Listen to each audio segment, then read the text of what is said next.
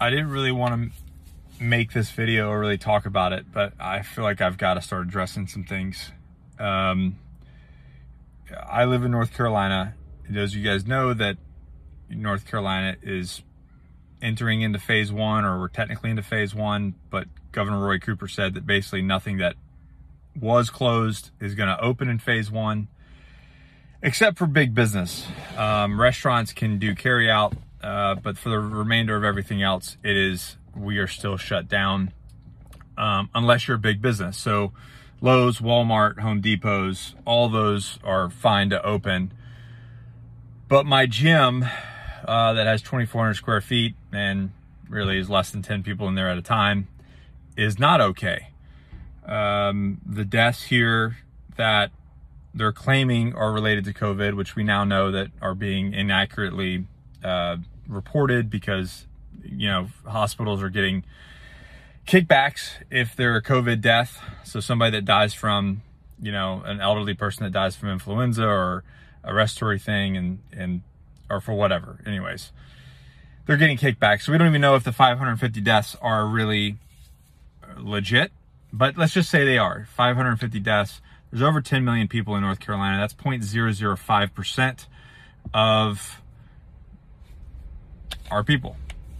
And yet we are not allowed to thrive. We are not allowed to live. We are not allowed to make money, to support our families, which in my mind goes against the 14th Amendment, which is my right to live in life and to prosper and to be free.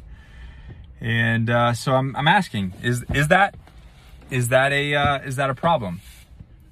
I think it is. I think that the government is overstepping their lane. Never in American history have we ever quarantined the healthy. Never. Social distancing and quarantining stuff for viruses is nothing new. It happened during the Revolution. It happened during the Civil War. So the people that think that like this is all crazy, it's really not. It's not crazy. It's something that's been done for thousands of years. Yellow fever, smallpox. I mean, you can name it. But we've always quarantined the sick. And now with this new order, they're talking about trying to pass to where they can test your kids at school, and then potentially, and this is happening in California, they're going to investigate anybody that you're associated with. And then what's really scary is talking about, and this was in California, removing you, if you're sick and no one else is sick in your house, removing you from your house and putting you somewhere. And if for those of, your history buffs out there, those that, the saying that, if you don't learn your history, you're doomed to repeat it.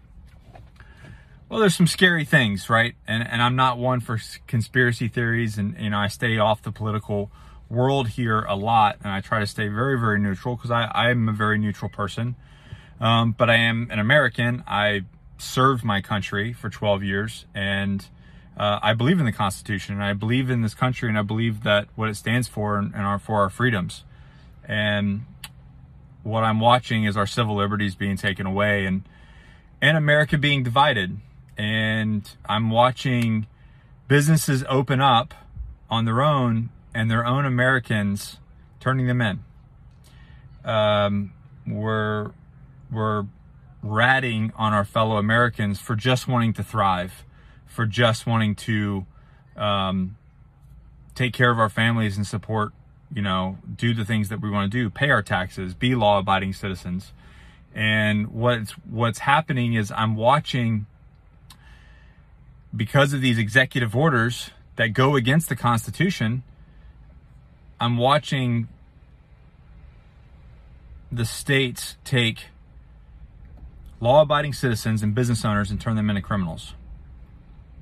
We're actually releasing criminals from prison due to COVID, and then we're arresting business owners for just wanting to operate their business and thrive.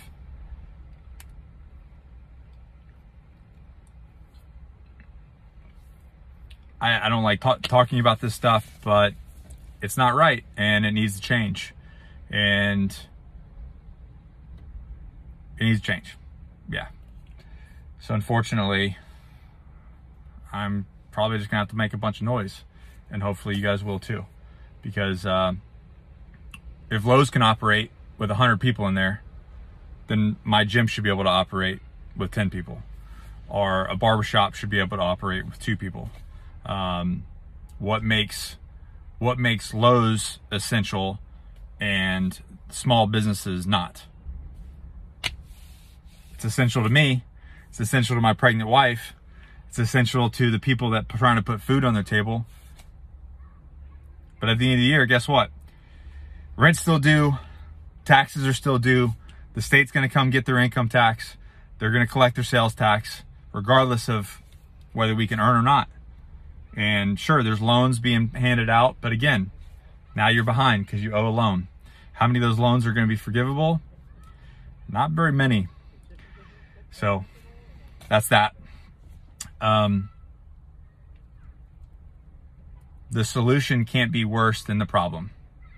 And right now, looking at percentages, it's not equaling up. All right, guys, pay attention, make some noise.